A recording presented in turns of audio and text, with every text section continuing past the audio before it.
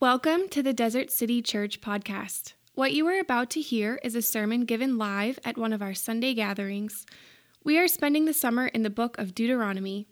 Deuteronomy is a big word, but it simply means repetition of the law or repeating of the law. It is a book comprised of a series of sermons Moses gave the people of God before they were to enter the promised land. The people of God spent 40 years wandering in the wilderness, a time of formation, identity, and unexpected lessons. These divine words come to us out of the wilderness. The average person can go about 100 hours without water in average temperatures. Here in Phoenix, that might be a little bit different. As the temperature rises, that number shrinks. But 3 to 4 days is what's typical. If you're hiking Camelback Mountain in the summertime here, you might be able to go about 7 hours without water. And I've gone like 6 and barely made it. But it's interesting how quickly and how close we are to death simply by not having water. Within 3 to 4 days, we would be in trouble.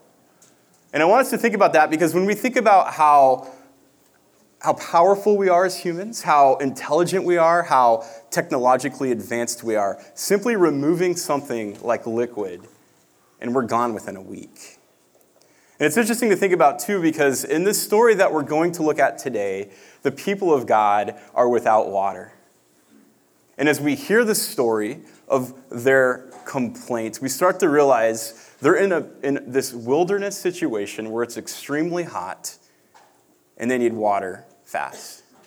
This summer, we're going through a series called Out of the Wilderness, and we've been looking at Deuteronomy chapter 8, kind of tracking the story of the people of God through Deuteronomy.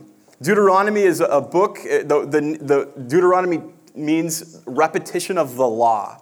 And as you kind of dive into Deuteronomy, what you find is that it's Moses giving a series of sermons to the people of God as they come out of the wilderness and they're getting ready to move into the promised land. So Deuteronomy captures these different sermons or messages that Moses gives the people to prepare them to go into the land.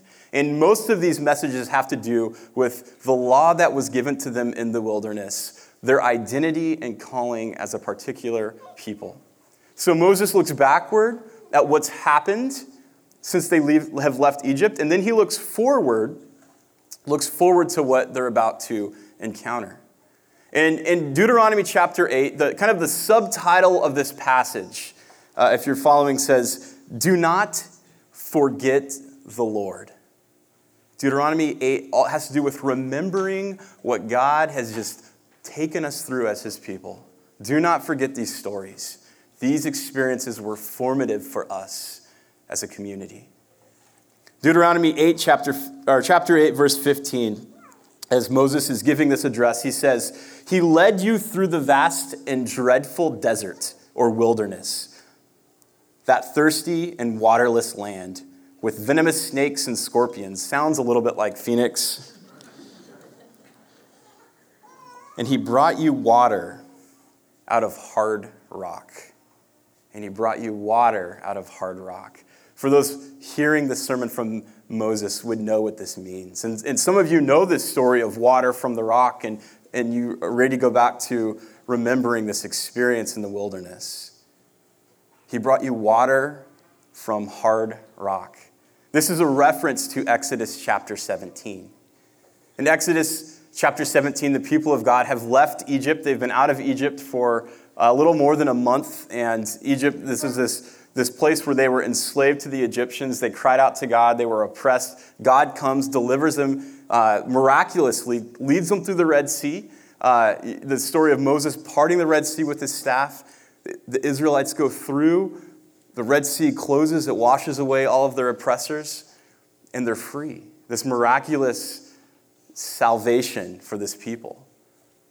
We talked about last week, as soon as they get out of Egypt, they stop at this oasis, and then they move out into the wilderness, and they're starving. They don't have food, and God provides this unexpected provision of manna and quail. He provides for them their physical needs with food.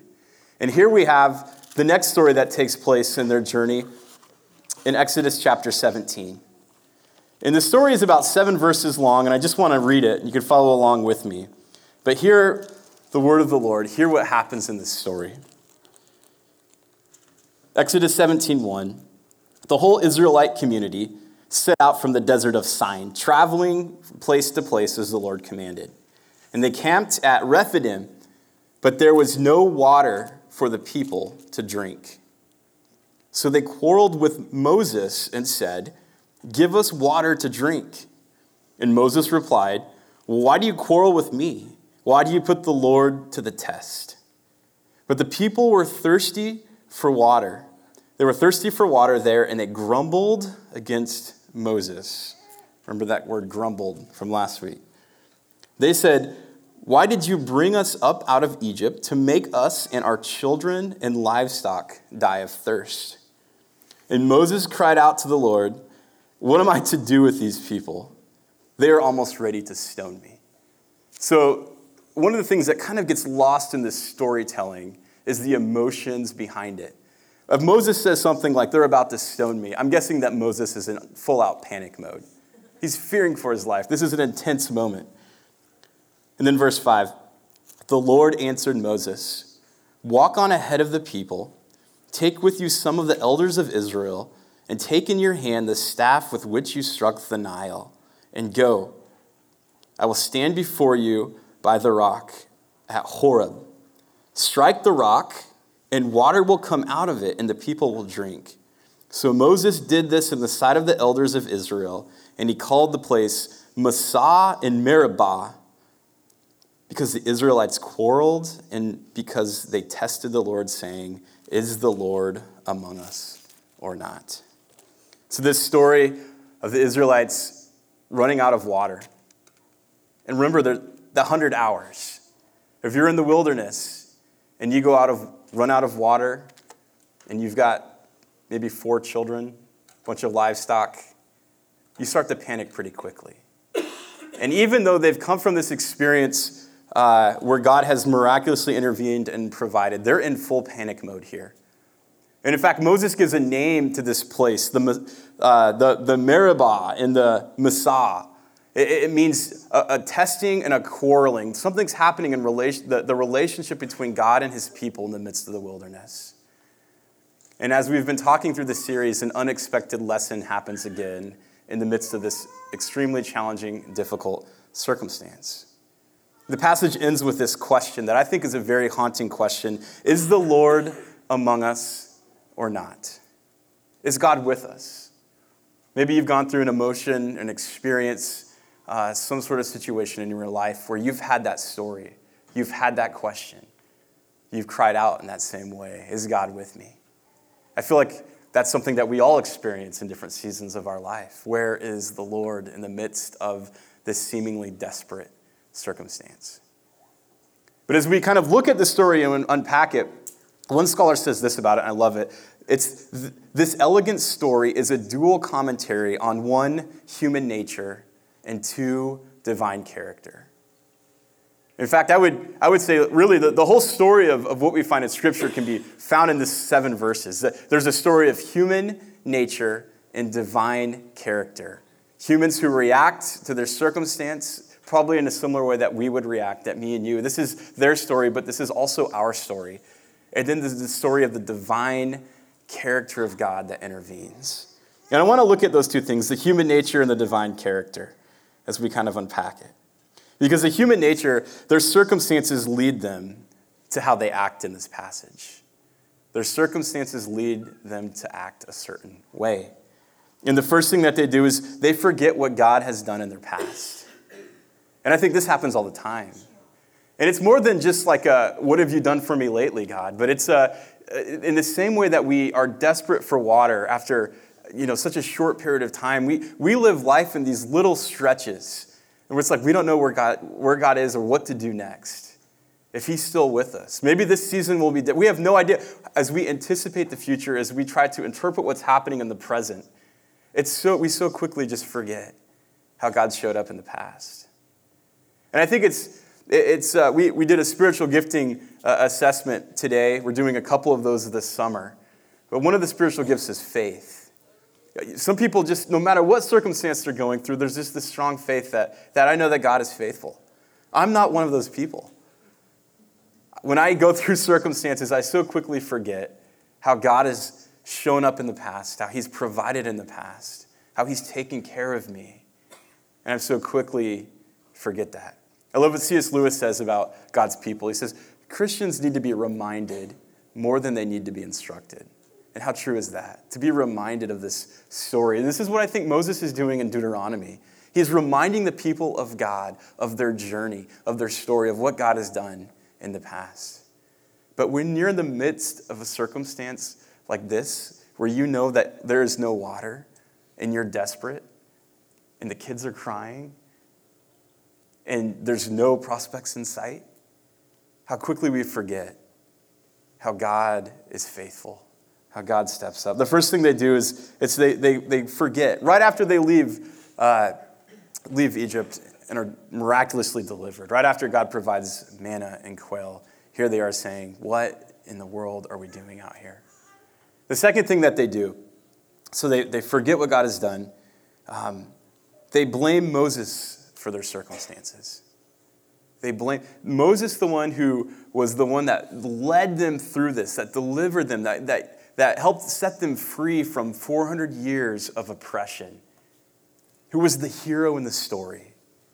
Now they're blaming him for what they're doing, their circumstance.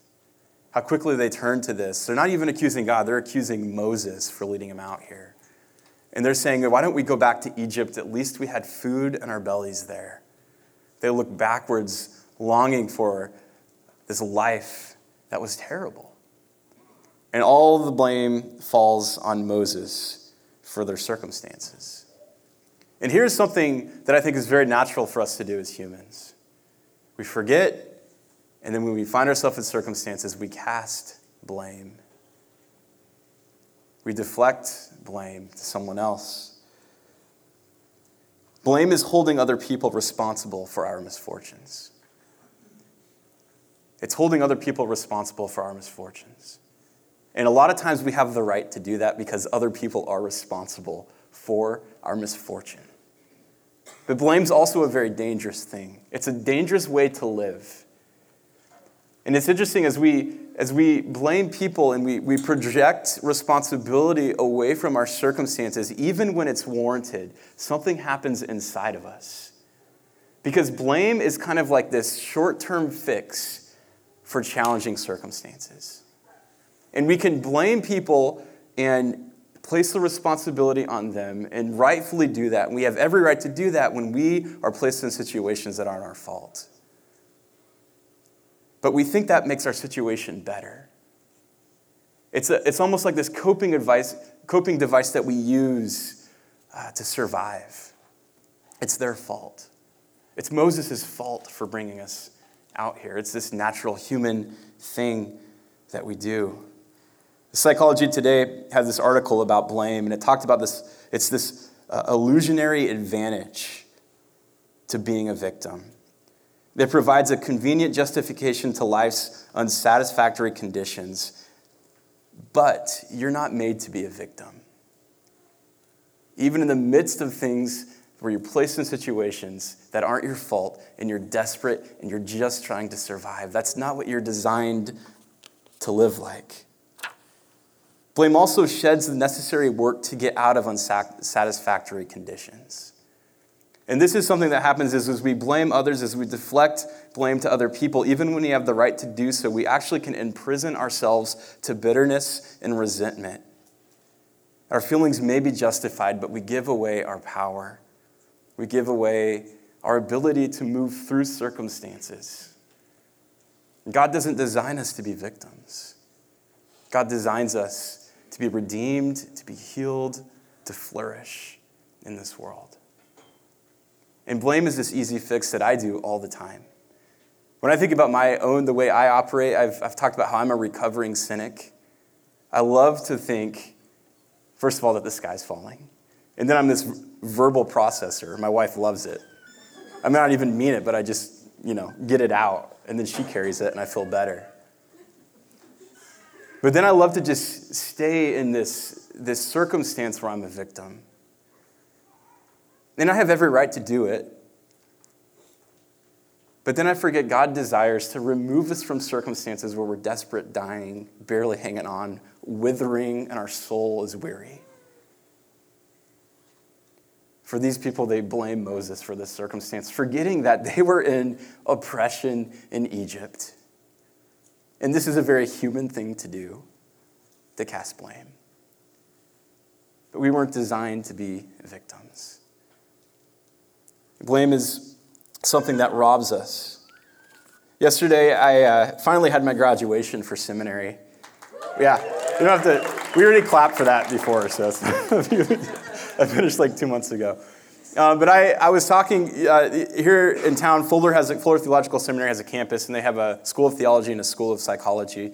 And one of the administrators who's in the School of Psychology kind of works in the main office, and they're closing down the campus because everything's going online, the world's becoming superficial, education's getting watered, all of that. But anyways, everything's going online. And so I was kind of talking to this administrator about what she's going to do.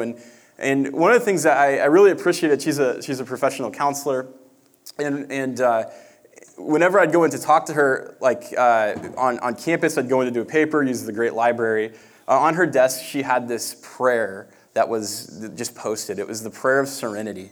And it was written by this old theologian named Reinhold Niebuhr, which people aren't named like that anymore. They don't name them like they used to. But when it comes to our circumstances, when it comes to these difficult circumstances where things are out of our control, when we want to cast blame because someone else might be responsible for the bad things that we do, this prayer I find so helpful. And maybe you've heard it before, the prayer of serenity. It says, God, grant me the serenity to accept the things I cannot change, courage to change the things that I can, and the wisdom to know the difference. Living one day at a time, enjoying one moment at a time, accepting hardships as a pathway to peace, taking as he did this sinful world as it is, not as I would have it, and trusting that he will make all things right if I surrender to his will, so that I may be reasonably happy in this life and supremely happy with him forever and ever in the next. Amen. I love that prayer. That whole idea of grant me the serenity to accept the things that I cannot change and the courage to change the thing I can and the wisdom to have the difference. I think that's something that's so hard for our human nature. So countercultural to the way that we think and the way that we so easily try to cope with challenging circumstances. There's some things that are outside of our control that require trust. And there's some things that are in our control that require great courage. When we think about what the Israelites are going here, no water, desperate, trying to figure out how to provide for their family, they forget so quickly God's faithfulness and what he's done. And they turn so quickly to blame Moses, who was like the hero, casting blame on him. Then the divine character that's found in this story. The divine character of God. 3 things that God does in this story that remind us of his grace. The first is that God's presence shows up. The same thing happened last week as his glory showed up out of the wilderness in this cloud. His divine presence shows up. And he says to Moses, I will stand before you by the rock of Horeb. I will physically, I'll be there. My presence will be with you. This is a challenging circumstance. You don't know how you're going to get out yet, but I'm going to be with you in the midst of this circumstance. What's interesting about this detail is that Horeb, the rock of Horeb, just so happens to be the place where Moses first receives his calling from God. If you're familiar with the story of Moses, Exodus chapter 3, he's out and tending sheep in this field, and he comes across this burning bush. And it says that the bush is burning, but it's not consumed. And it's here at Horeb. And God calls Moses here. In the midst of this circumstance where Moses is like fearing for his life, God shows up at the place that he first called him and says, I'm with you. My presence is here. In the midst of this, you're not alone. Then God guides Moses on what to do. He instructs him. He gives him the next steps. What's interesting is when they travel through the wilderness, God doesn't give them the 40-year plan. God shows them the next step day by day. Says, here's what you're going to do next. And he instructs them probably kind of strange to take your staff and to hit this rock. If you're Moses, it's like, this is like crazy. Like, what in the world is going to, this is like desperation mode. Like, and he takes the elders with him. But he trusts God because again and again, he's seen God do things, especially with this staff. It's the same staff that he uses when the plagues come to turn the Nile into blood. It's the same staff that he raises to part the Red Sea. It's like, I wish that we had some sort of staff like that today. I don't know what it is, but God instructs them. He guides them with this tool. And he hits the rock. And then the third thing is God provides water. It's unexpected grace. This water pours out from this rock. A lot of like archaeologists and biblical scholars and historians are trying to, what happens with this miracle? Where does this water come from? I heard one person saying that when you see kind of this land, the desert, there's this underwater kind of like current and river that flows. Kind of like we've heard about that here in Phoenix. There's actually water that's underneath us, but we don't see it because we're a desert. And God makes visible and real what's right underneath the surface for these followers, for God's people. They have no idea where they're going to get water, and it's right below them this whole time. And God shows up, this miracle happens, and the water becomes real. It emerges from the ground, flowing, giving them life. God provides water. His presence shows up. He gives instruction and guidance, and he provides water. And what we see with the human nature, and as we kind of been tracking the story, and they're grumbling and they're quarreling, we think, God has just brought you through Egypt. He's done this thing after thing after thing, and you're still quarreling. You're still grumbling. At what point does God just say, enough? You don't deserve it. But the nature of God is grace and love. And here he is providing unexpectedly water that gives life for his people. This is the story of God's unexpected grace that comes out of the wilderness. Unexpected provision, unexpected grace that is life-giving to these people who are in this 100-hour window and desperate. They go through this experience where they forget God, they're blaming, and all of a sudden, undeservedly, water comes to them. This story, as we look forward, what we find is, again, the story is a story of God's grace found throughout Scriptures. By the time we get to the New Testament, what we find is that the people of God are still celebrating this event, water from the rock. There's this Feast of Tabernacles that they would have every year, and they would remember, we were desperate. We were in this 100-hour window. We didn't know what was going to happen.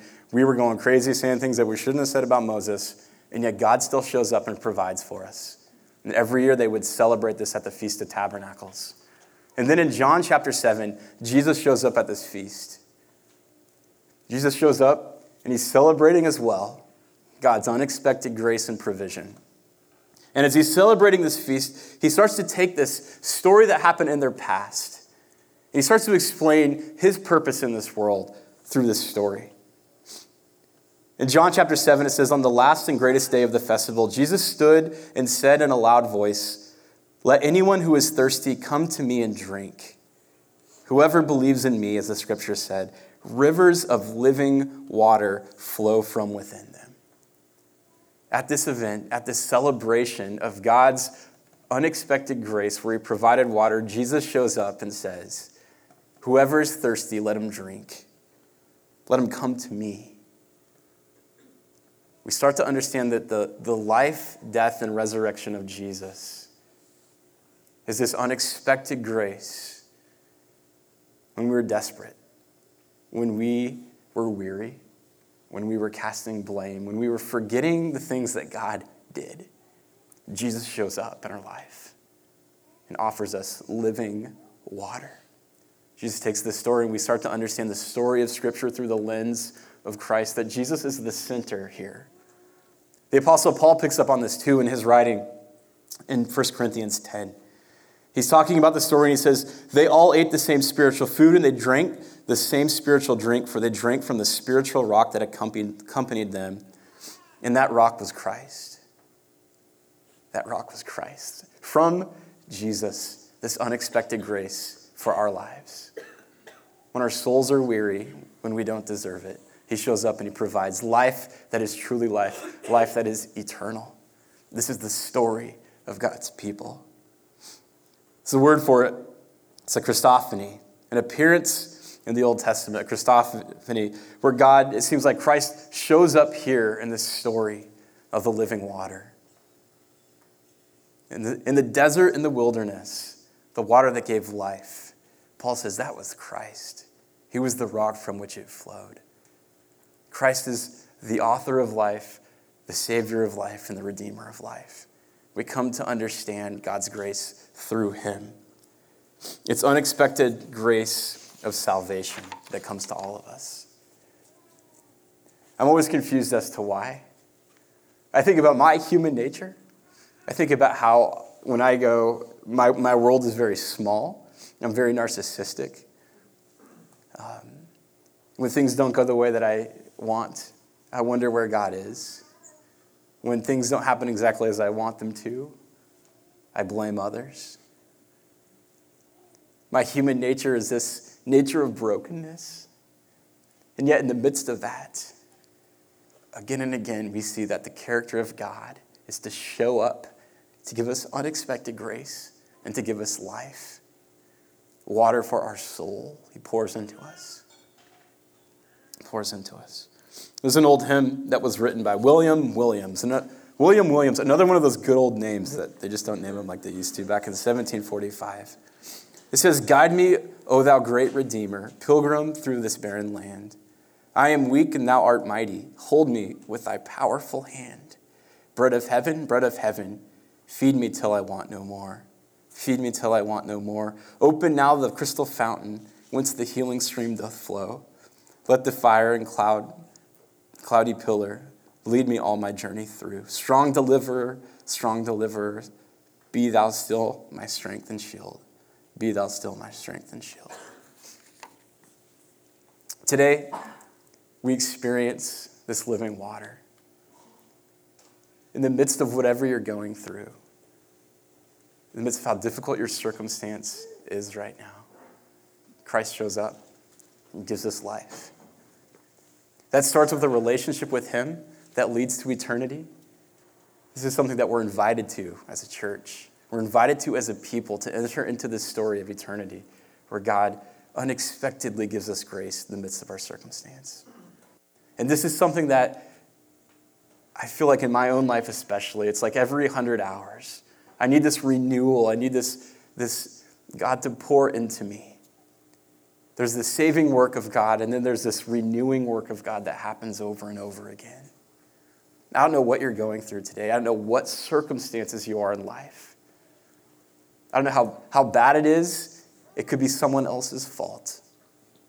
But the invitation today is this: to come to the fountain and drink.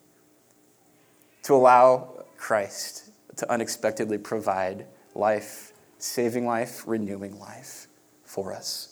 A couple of questions to reflect on, and then Matt will come back up to close us with a time of communion. First question to consider: who in your midst thirsts for living water? Maybe it's not you, but it's people around you. Who in your midst thirsts for living water?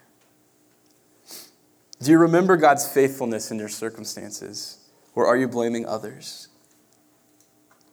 What surprising resources are available and unforeseen in your life that you just need God to bring to the surface? Ask God's presence to reveal those things. Let me pray for us, and then we're going to spend some time in communion.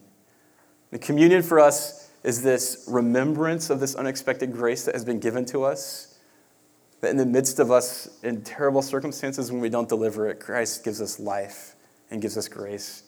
We take a piece of bread that represents the body of Christ that was broken open for us on the cross.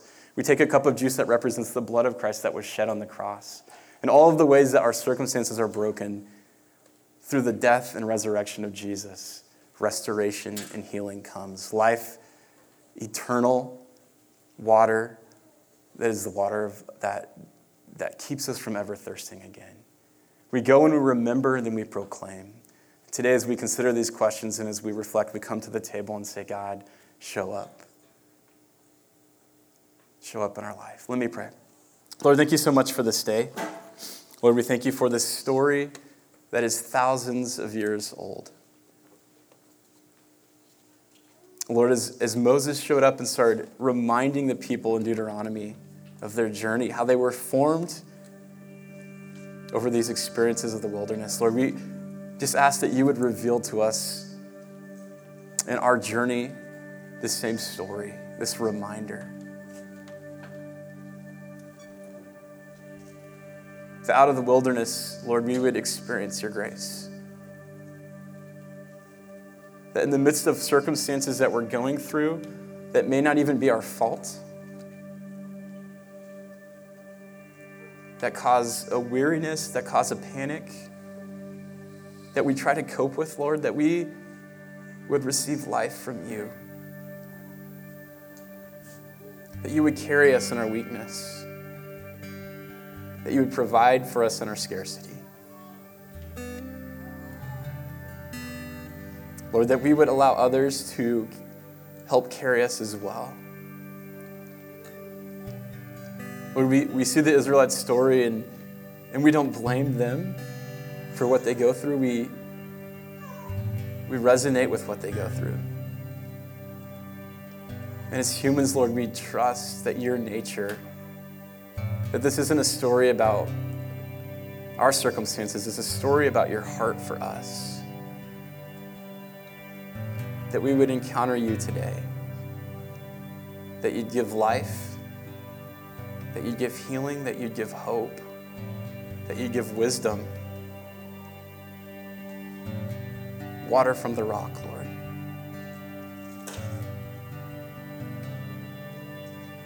Pour into us today. In your son's name we pray.